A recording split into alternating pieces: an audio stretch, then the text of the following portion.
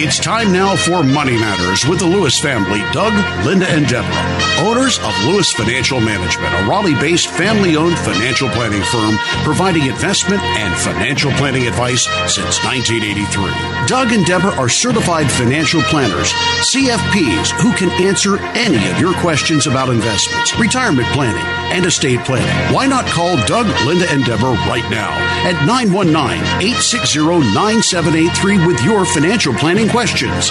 That's 919-860-9783. Now, here's Doug, Linda, and Deborah. Investments offered through SFA Inc. Investment advice through Lewis Financial Management. SFA Inc. and Lewis Financial Management are not related entities.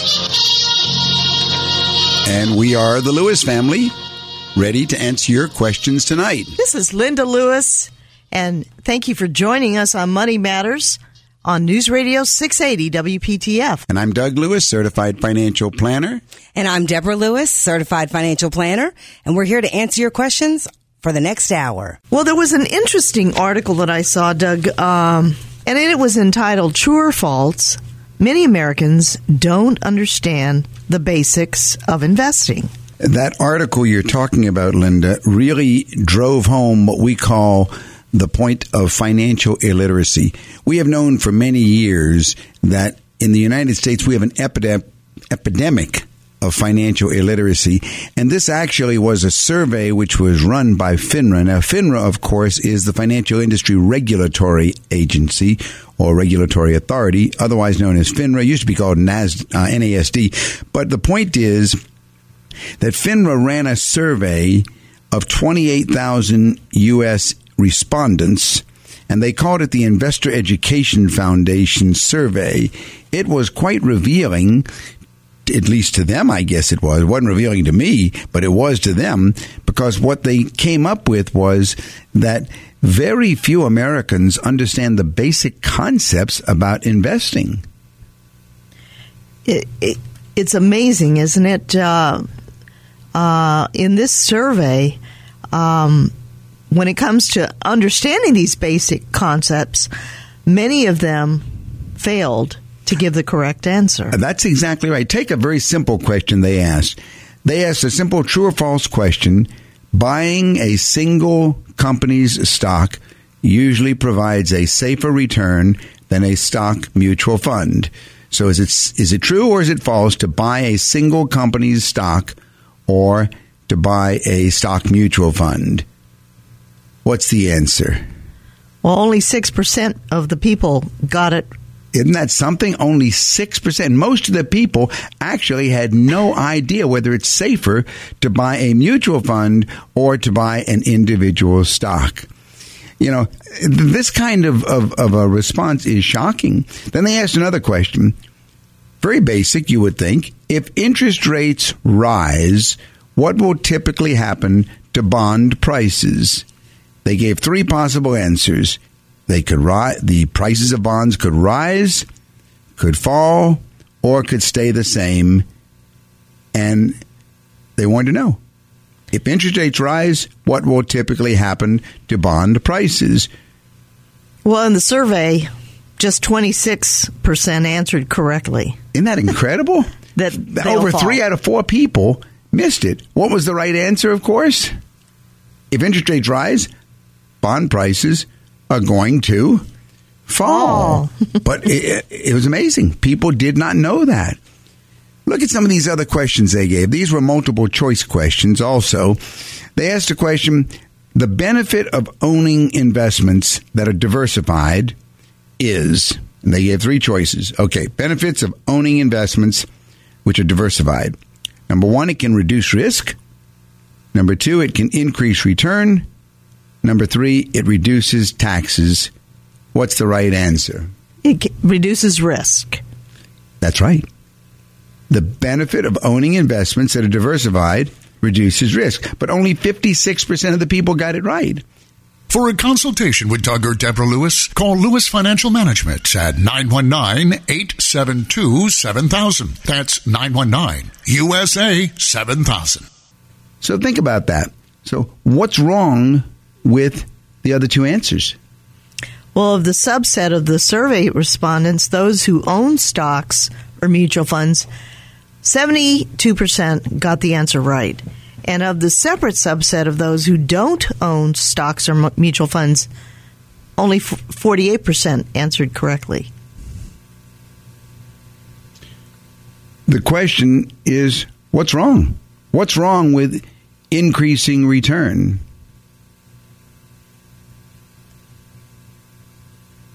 Diversification has nothing to do with increasing return. You're right. But nobody knew that. What about reducing tax liability? That's nonsense. That's actually, it increases tax liability very often. If you have a capital gain, right? Right. All right. Well, what about the next question? A young investor who's willing to take moderate risk for above average growth would be most interested in, number 1, Treasury bills, number 2, money market mutual funds, or number 3, balanced stock funds. And this is a young investor who's willing to take risk for above average growth. Only a third of the people got this right. Of course, the right answer is balanced stock funds. Correct. But what's wrong with Treasury bills? Well, obviously, Treasury bills are just the exact opposite of that. And what's wrong with money market funds? Well, money market funds can't go up or down, so you get no growth, but only 37% of the people got it right. These were sort of shocking. It deserved a very big place in the Wall Street Journal, which is, I'm glad they did. They pointed to the point of illiteracy.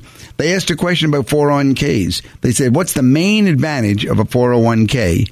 And they gave 3 possible answers. Number 1, it provides a high risk of return with little risk.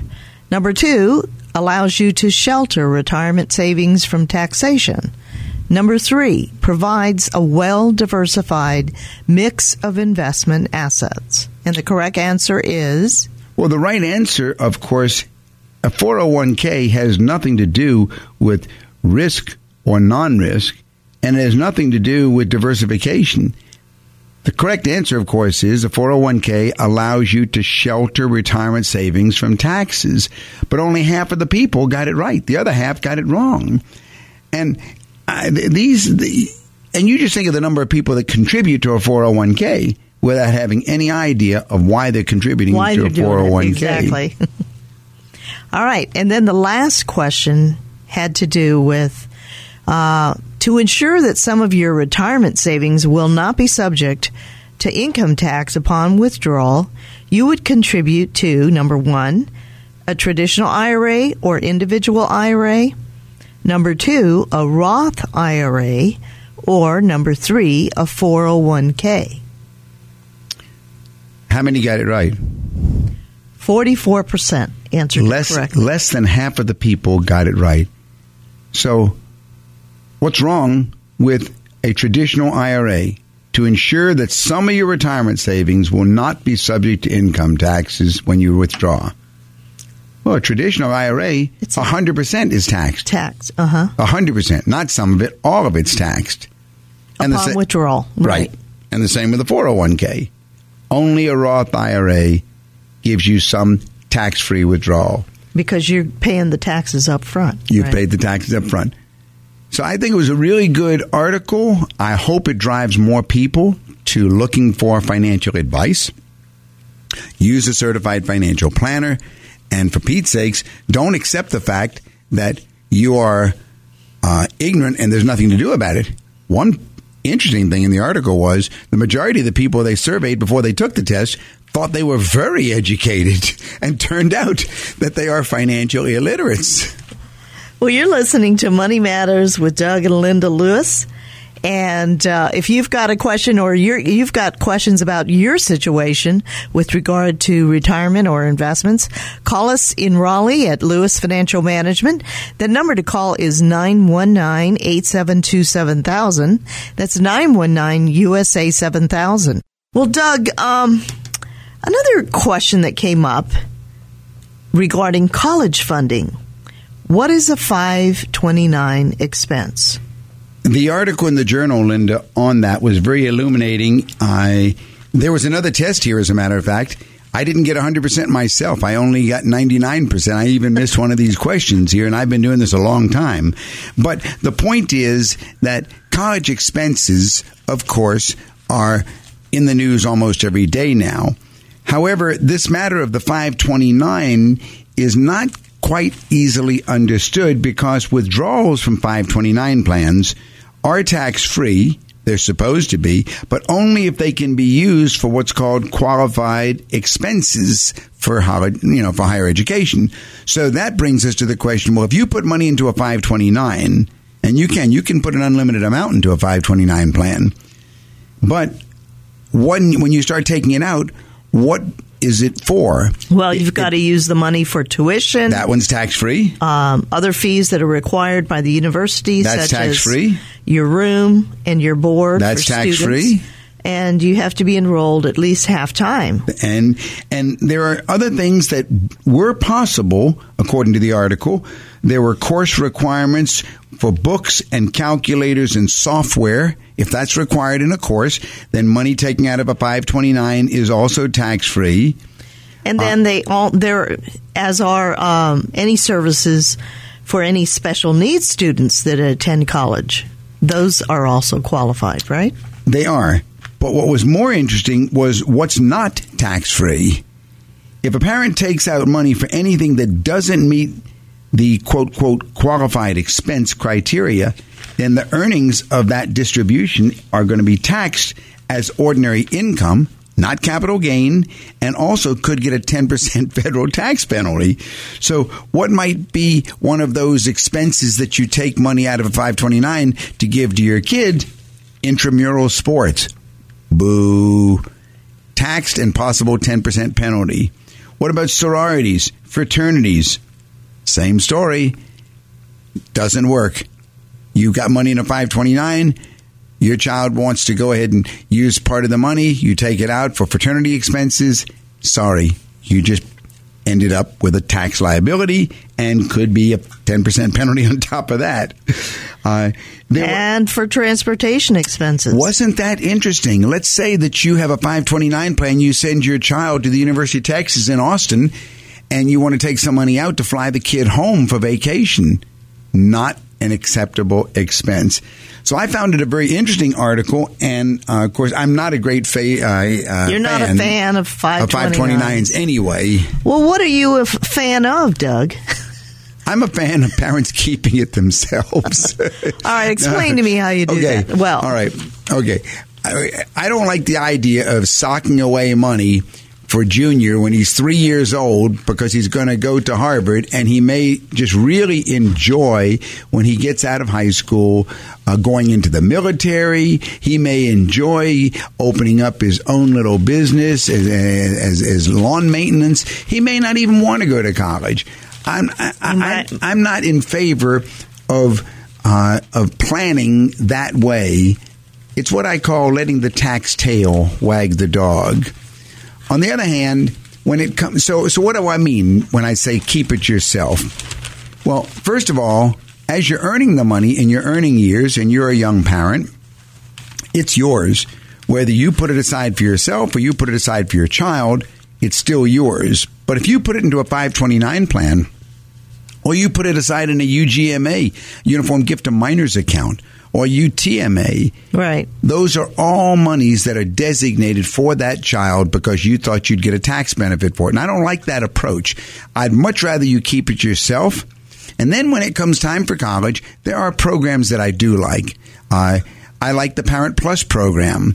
That's a program that allows you, the parent, to go ahead and borrow over and you borrow for 1 year of college, but you pay it back over 10 years. I did the numbers, and you could send a child to Duke for about $300 a month. Now, that's very attractive because you've been able to spread it over so many years, and there's no need base. You do not have to qualify for that. You don't have to be a poor child. Your parents can make $500,000 a year.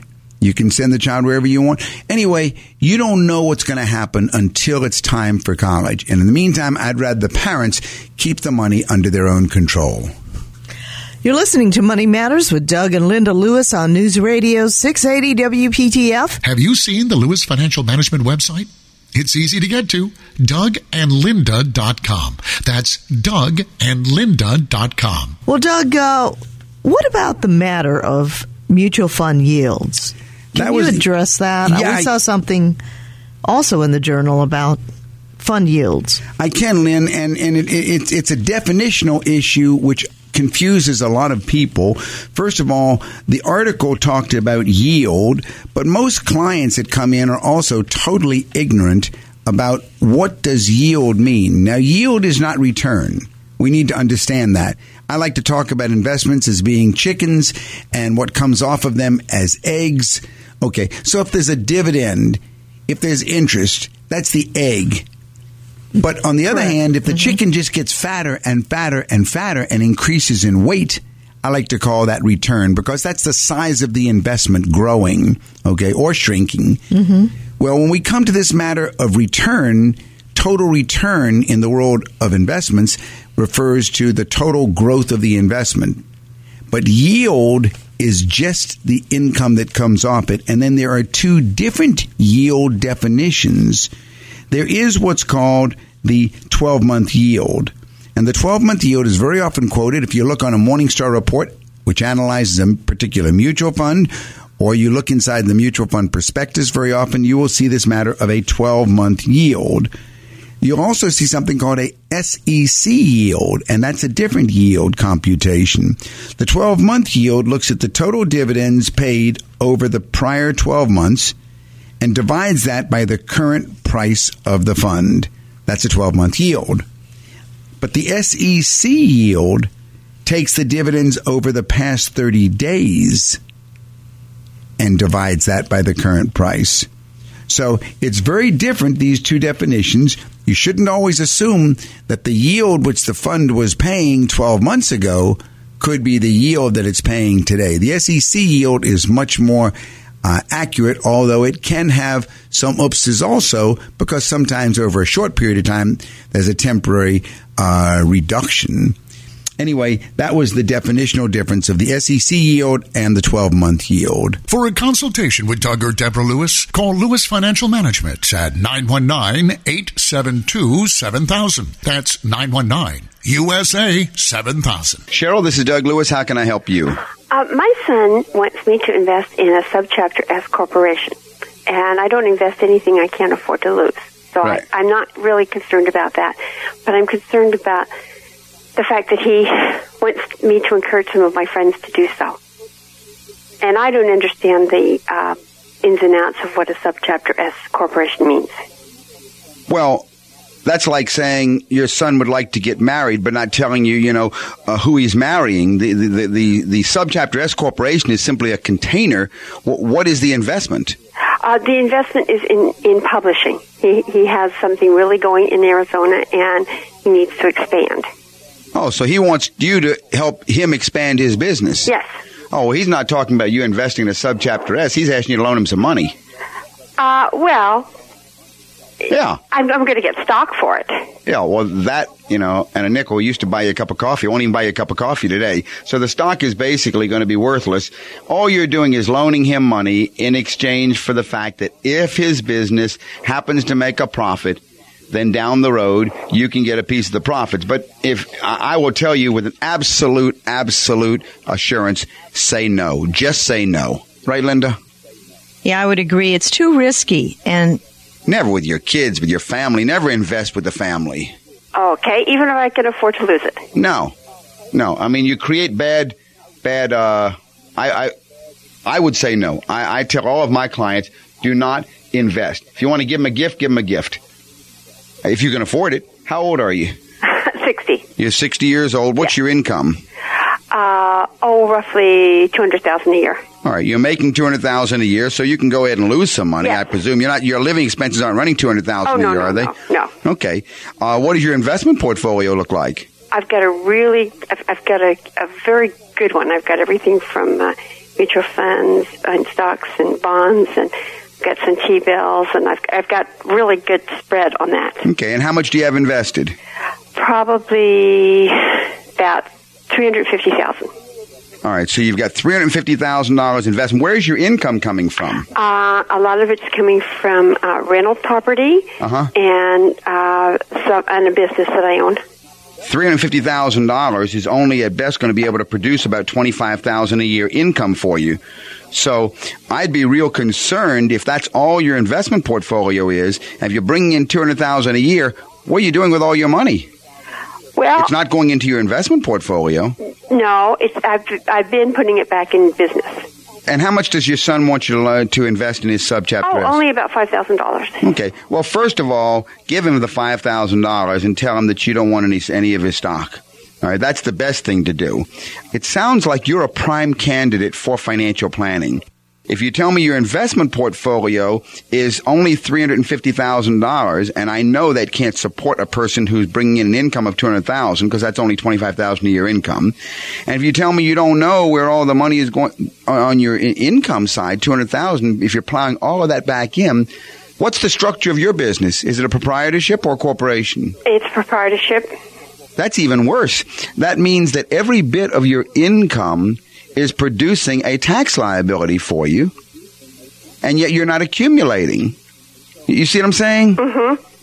So it looks to me like you need some real financial advice from a certified financial planner to tie together the three components of your world. It's wonderful that you've got an income of $200,000, but you should be investing a fixed amount of that income, a significant amount, because you're 60 years old, and that's a scary age.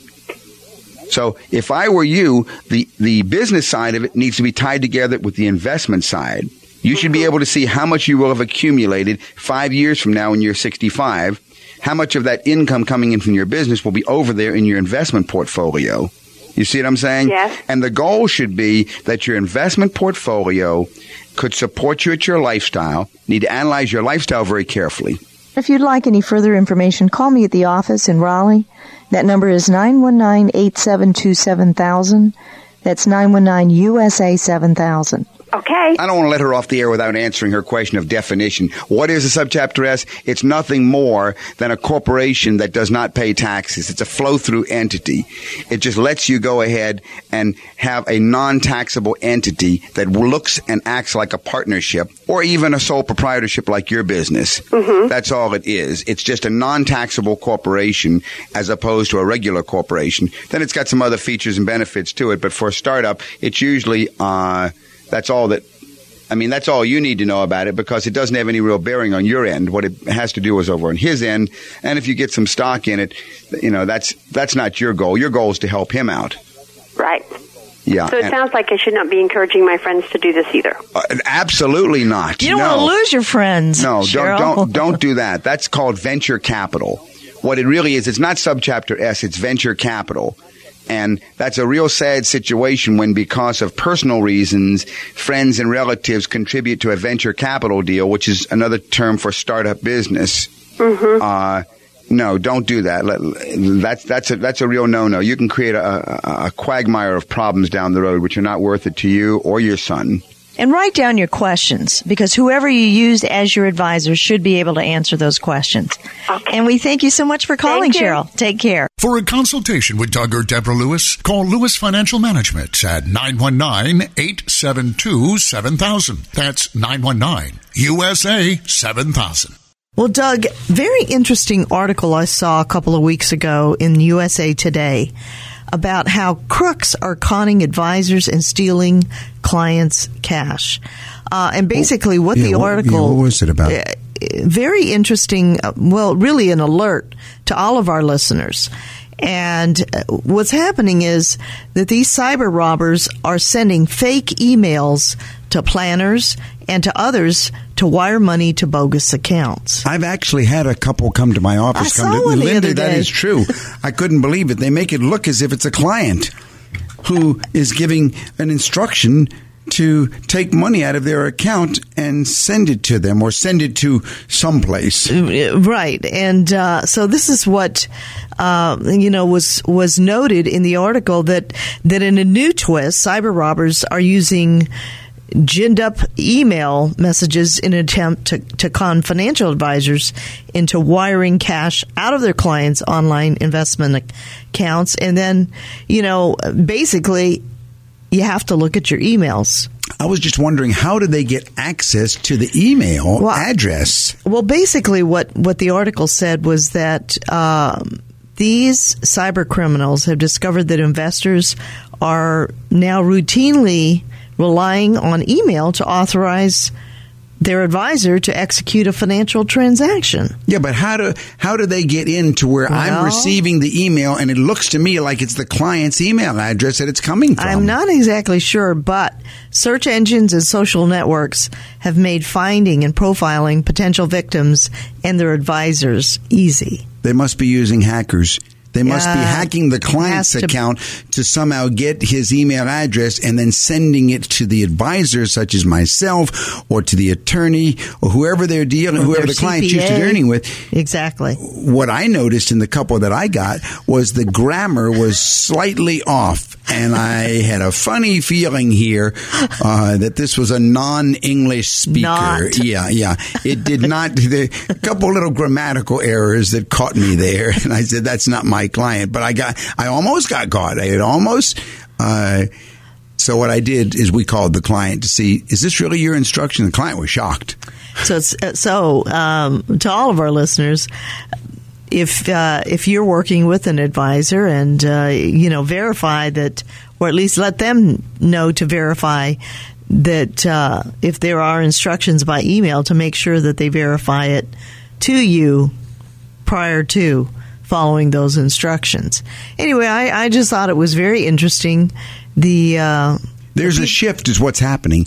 Exactly. They're impersonating clients' emails, and the shift on the abuse side is no longer going to the client, the investor. The shift is now to the financial planner, to the stockbroker, to the attorney, and that's sort of an indicator, I guess, that the well is running dry for them. They're no longer able to hit up like they used to, this is your secret aunt in Nigeria, and I have $2 million that I'm getting ready to pass over. And they're really bogus. Some of the ones are really funny. Well, I mean, just like the one that you asked me about the other day. What about this Verizon bill? I'm like, we don't have a Verizon bill. Yeah, that was really something. It said, click here and you can let PayPal pay your bill for you. I'm like, but we don't have Verizon. But anyway, they're out there, so beware. Have you seen the Lewis Financial Management website? It's easy to get to. DougAndLinda.com. That's DougAndLinda.com. Well, Doug, I had a number of questions that I wanted to go over with you that I thought maybe some of our listeners may have on their minds regarding charitable trusts and how they work. And could you define what is a charitable remainder trust? Yeah, Lynn, because as you know, it's a very complicated, but in my opinion, the charitable remainder trust is the most sophisticated, powerful, and flexible financial planning tool available to the public today, and also the least understood. I would say it's the best kept secret. So let's first define it. A charitable remainder trust, we call them CRTs, is a tax-advantaged, irrevocable trust that can provide the client with a lifetime income stream and yet immediate tax benefits. And the trust principal eventually is going to go to some sort of charity, but this is all defined and regulated and provided for as a tax incentive under the Internal Revenue Code. Well, Doug, does a charitable remainder trust offer other benefits? Well, yes. Since the charitable trust is an irrevocable trust, the principal is not subject to probate, so it's going to bypass probate. It's not subject to federal estate taxes, and it's not subject to creditor claims. I think that's excellent. Now, what type of client could benefit from a charitable remainder trust? The client with highly appreciated assets, Linda, who would like to increase their income, who wants to reduce taxes, and are charitably minded would benefit from a CRT. And how soon will the charitable remainder trust generate income? Well, a CRT can generate income payments almost immediately and can continue on either a quarterly, monthly, or semi-annual or an annual basis. I like them mostly quarterly. Sometimes people that have questions or are deciding on setting up a trust wonder if the income can pass to their children or to others that they want to designate. Mm-hmm. Well, it can. A CRT can provide income, Linda, for the life of the donor, plus another 20 years to go to their children after the donor's death if they choose. I think that's excellent. Now, how is the income taxed? The income from the trust is paid out in what's called 4-tier accounting. So the first money coming out is taxed as ordinary income. Second money coming out is paid as capital gains tax income. Third money is tax-free income. And fourth money is return of principal. But most commonly, it's just plain old ordinary income. Now, how do they calculate the tax deduction from a charitable remainder trust? Yeah. The tax deduction, because you're right, Lynn, that's one of the real sizzle points of a charitable trust. A CRT, Linda, works very much like an IRA or a retirement plan where you get a deduction for putting your money in it. And the computation is an IRS formula, which is used to determine the future value of a present gift. Because you're going to be giving something maybe after you're dead, or after you and your spouse are dead, or maybe after you're both dead and your children live 20 more years. So it's a future gift. But they're computing the present value of that future gift, and that's the amount that the tax deduction is going to be computed against, that's going to be the computed value of your charitable deduction that you get to take today on your income tax return, even though you're not going to give it away until maybe 40 years from now. Another question that listeners have is, are contributions to the charitable remainder trust revocable? No, that's one of the no-nos, because since the IRS allows the avoidance of capital gains tax, and that's one of the sizzle points, that you can avoid all capital gains taxes and you can still get a charitable tax deduction today, then there must be some irrevocable guarantee that some gift will be received by some charity sometime in the distant future. So the contributions to the CRT must be irrevocable. Now, when the charitable trust is set up, can more than one charity be named as a charitable beneficiary of a charitable remainder trust? Oh, yeah. As a matter of fact, there can be multiple charities. As a matter of fact, you can have as many as you want, and you can change your mind. And I guess they have to be qualified with the IRS, correct? It's got to be a real charity or a real nonprofit. It could be a university. It can be a historic society, but it must be a nonprofit organization. Have you seen the Lewis Financial Management website? It's easy to get to. DougAndLinda.com. That's DougAndLinda.com. Now, what assets can a person transfer to fund the CRT? Well, just about any asset, really, Linda. At least any asset that has no mortgage on it can be transferred to a CRT. There has to be a certain amount of caution, however, in transferring things like real estate and businesses. However, they are happening all the time. You can put a piece of real estate into a CRT and sell it and avoid the capital gains tax. You can put your own business. It's a wonderful way to sell a business and not pay any of the capital gains tax on the sale of a business. You just have to use caution and work with an expert like a certified financial planner who is experienced in CRTs. Any piece of real estate that doesn't have a mortgage can be transferred in. And a business. As well as closely held stock in a business. And cash. Stocks also can be transferred in. And by doing this, essentially what a person's doing is decreasing the value of the estate, correct? That's one thing they're definitely doing. That's right, Linda. They're decreasing the value of their estate, and they're increasing their tax deductions. Can only a portion of a particular asset be transferred into a charitable remainder trust? Oh, yes. As a matter of fact, that's very common, too, where you put in part of the business or part of the piece of real estate. You draw an imaginary line. Let's say you've got a 5-acre tract. You draw an imaginary line, and you're going to transfer into the charitable trust maybe 2 out of the 5 acres. You don't have to really go ahead and cut it into 2 pieces. You could put part of your business into the charitable trust, and you get the tax deduction.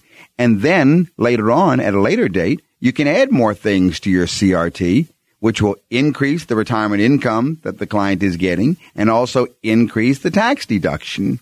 So it's an outstanding vehicle for building retirement income down the road by continuing to make annual contributions of portions of assets into the trust. For a consultation with Doug or Deborah Lewis, call Lewis Financial Management at 919-872-7000. That's 919-USA-7000.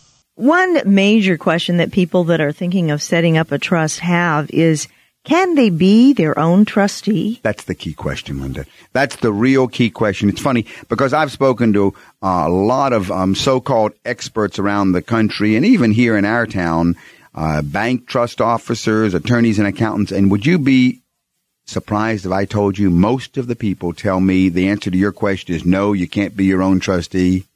Well, I think most people are inclined to using a bank or a university or some other nonprofit organization to be the trustee, correct? Yeah, because that's the way the bank makes their money. They want to be the trustee of your trust, but the client, he wants to be his own trustee. And the answer to the question is an emphatic yes.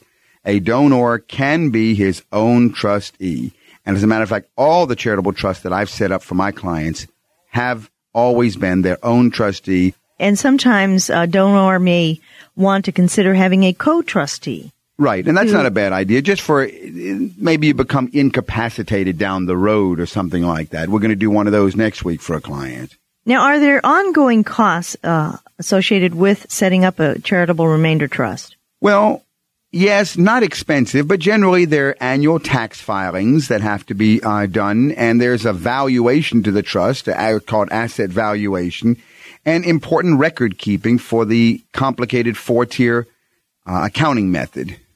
Why would a person want to serve as a trustee?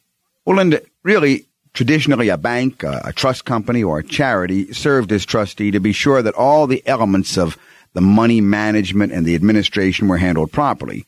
With this arrangement, however, that's the traditional way. But with this arrangement, however, the donor had little or no control over the investment objectives and didn't have any recourse if he or she wasn't satisfied with how the money was being managed or anything else.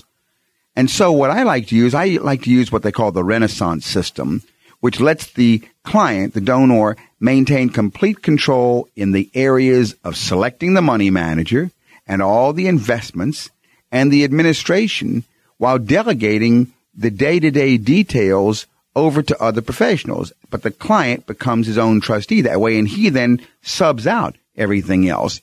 Now, people also wonder, once you transfer assets into the trust, are the funds safe? Well, the safety of the funds is not dependent upon the administrator, but they're dependent upon the different mutual funds or money management companies. So a person needs to look at the track record, correct? Right, and the investment objective of the selected money manager should be scrutinized. Yeah, and the client is actually his own trustee, so he's going to be looking at the different investment companies. Well, Doug, could you, this sounds like an excellent and fantastic financial planning tool. How could you summarize these features for our listeners? Well, I would say this, Linda. A charitable trust is the most powerful financial planning tool today. It, number one, will overcome on the retirement side the cap on retirement plan contributions. It avoids the penalty due to overfunding retirement plans, and it avoids the 10% penalty on taking money out before age 59 and a half. On the estate side, it will go ahead and increase the inheritance for the heirs and reduce estate taxes. And on the tax side, it will give a present tax deduction. And on the retirement side, again, it will give a lifetime income. And also, it will protect everything from creditors. I think that's the best summary I can give. If you'd like any further information, call me at the office in Raleigh.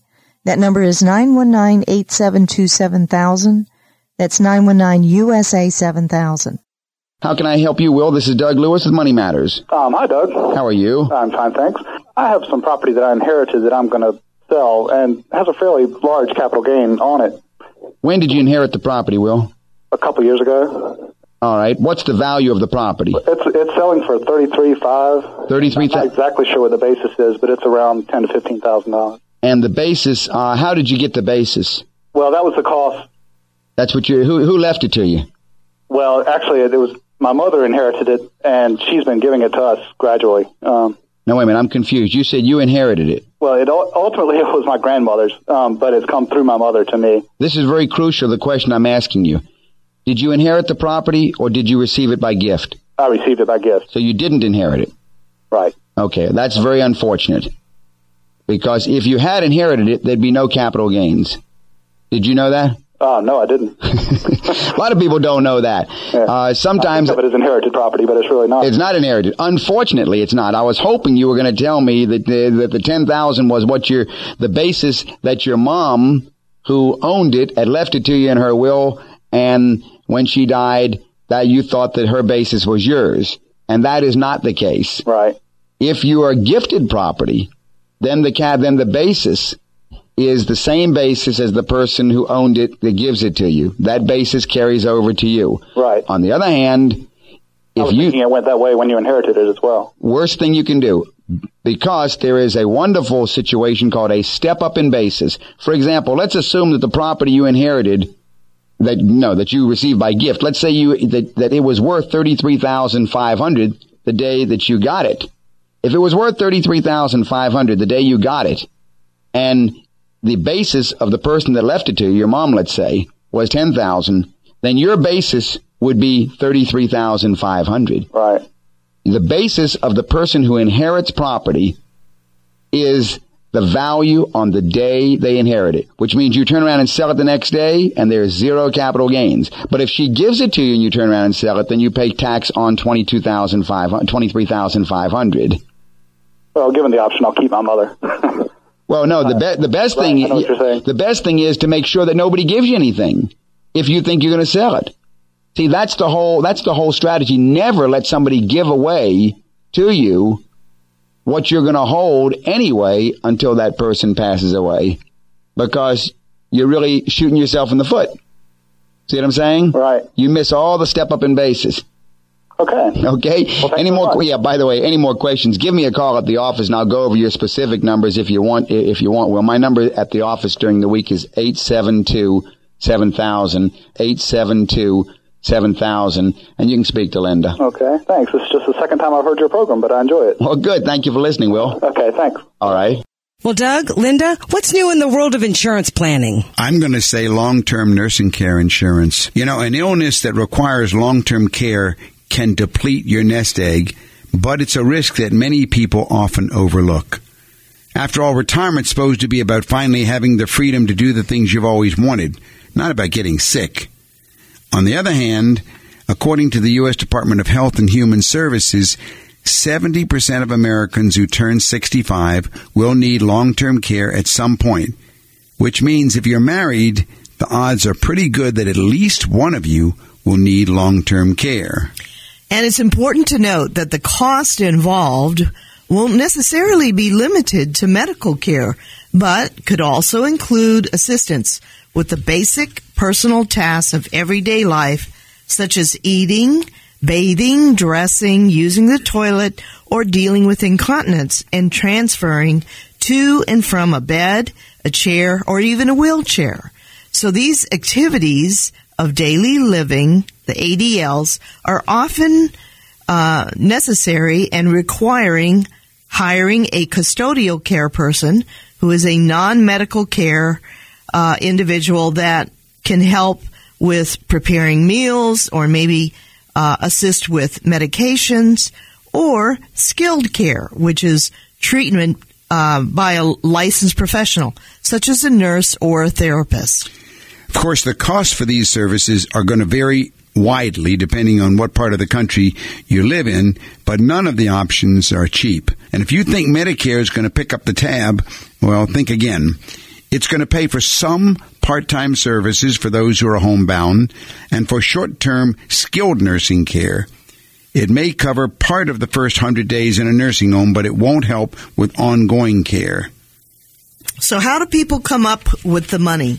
Well, if you're very wealthy, and by that I mean that you have assets totaling in the millions of dollars, you're probably going to have the means to cover the costs yourself. But if you're very poor, you likely can count on your state's Medicaid program. But for most people in between, it is challenging. Yeah, for a long time, the best alternative was to purchase a traditional long-term care insurance policy, what we called LTC policies. But these days, the premiums can be steep, especially if you're older, if you already have health problems or you want more benefits, which puts off many pre-retirees and retirees. And much like auto insurance, if you don't get sick and you don't use it, then there's no way to recoup your premium payments.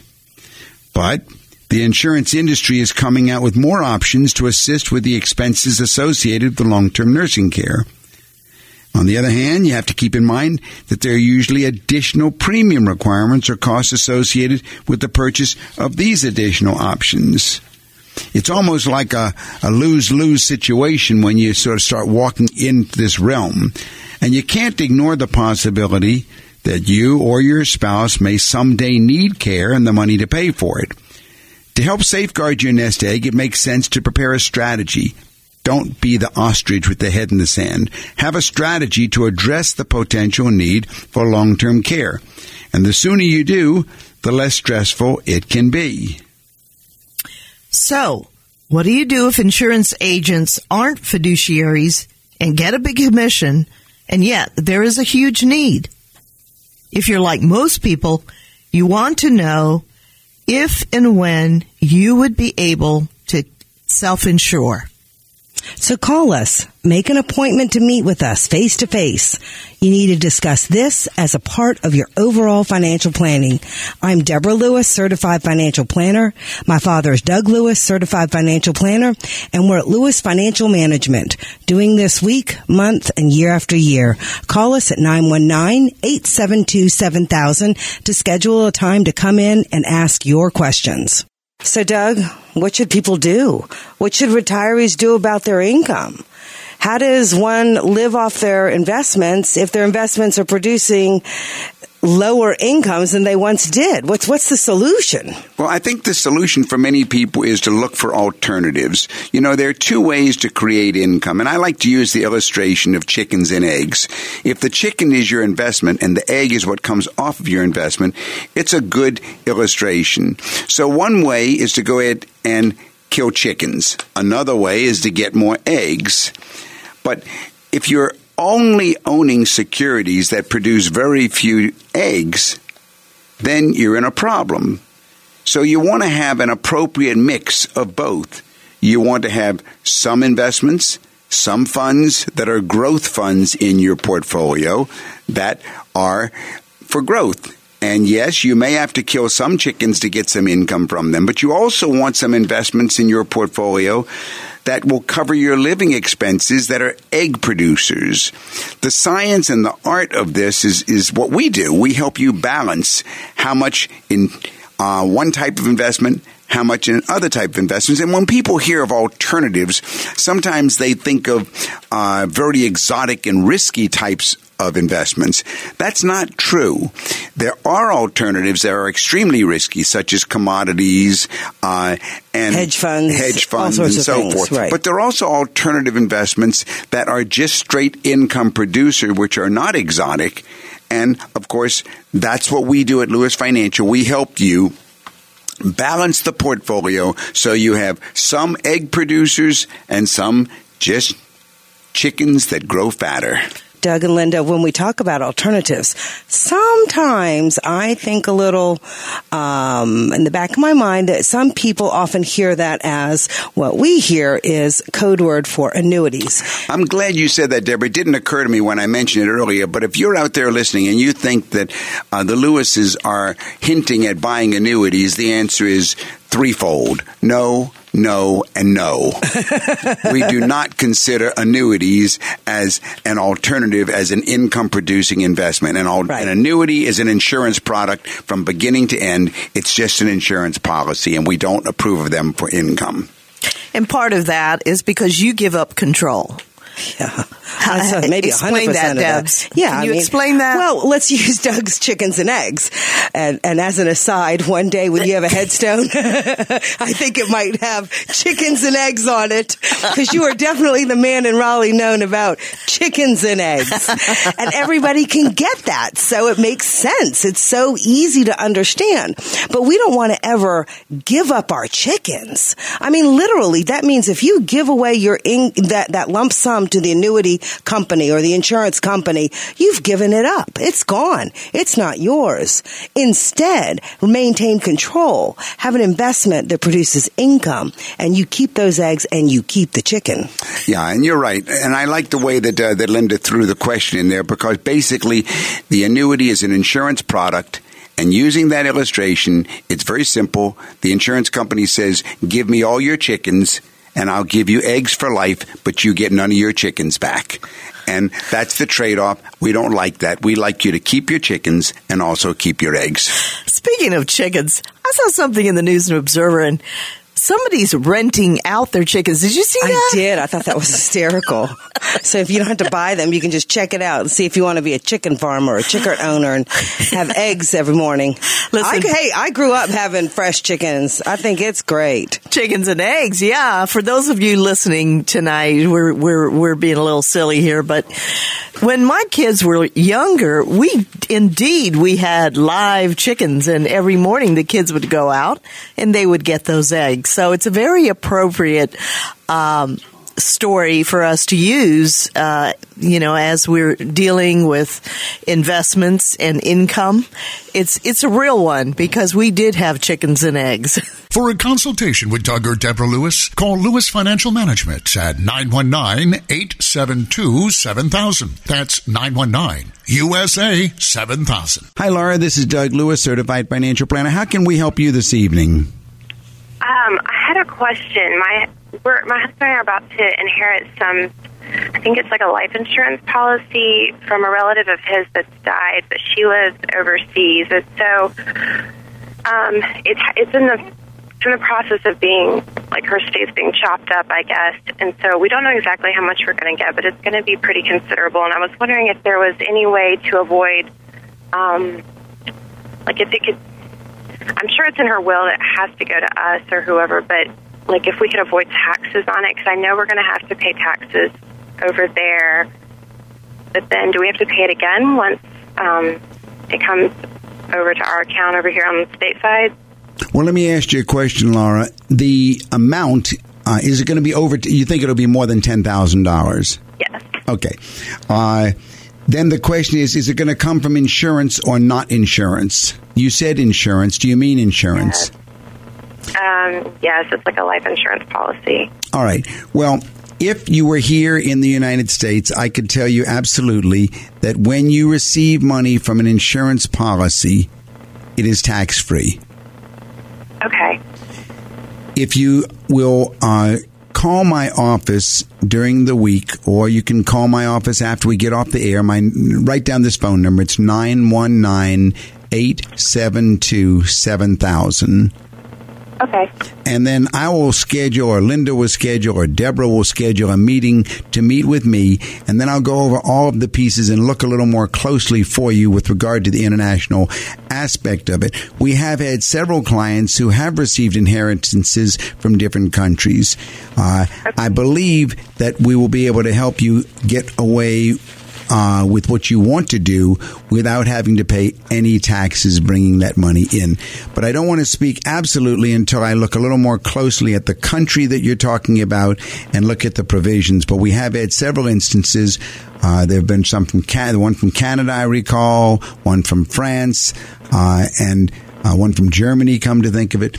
So if you will do that, but normally, if it's insurance in the United States and the policy is issued by an American insurance company, beneficiaries who receive insurance proceeds do not pay taxes. Is this going to be the only thing? Is this the largest amount of what y'all will have? I presume you're married, Laura? Yes. There's also going to be it's like a piece of property that's going to be sold and then divided as well, and that's Now, that has very unique differences, and that does differ country by country. We have seen that happen. The overriding principle is that most countries have arrangements with the U.S. that if you pay taxes in one country, you're not required to go ahead and pay the same tax in the other country. Not all countries have that, but most of them do have such a provision. We see that a lot, for example, when we have clients who are living in border countries with the U.S. For example, what we call snowbirds, Canadian snowbirds, who are Canadian citizens, and then they fly to North Carolina during the winter or to Florida. Mm-hmm. And then we have Arizonans and Mexicans that go back and forth across the border. Mexicans who are or Americans that are living in Mexico going back and forth. So each country is different, but I do know the real estate is different from the insurance. Okay. So those proceeds will be treated differently. We can definitely help you, though, because we have had a lot of experience through the years with estate issues, and there's probably nothing that we haven't touched on one way or the other. I'd just like to sit down with you and have all of the details in front of me. As a matter of fact, we actually had one. We actually had one on Guam once, didn't we, Linda? Yep. Well, congratulations, Laura.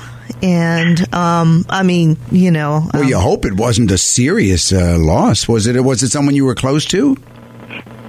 Yes, it was my husband's grandmother. Oh, that's not a congratulations. No, it's not. But we're hoping this will be very. It will benefit our children and. In their futures and that kind of thing. So. Well, I'm sorry for your loss, and I know that it was definitely in her heart for it to be a blessing.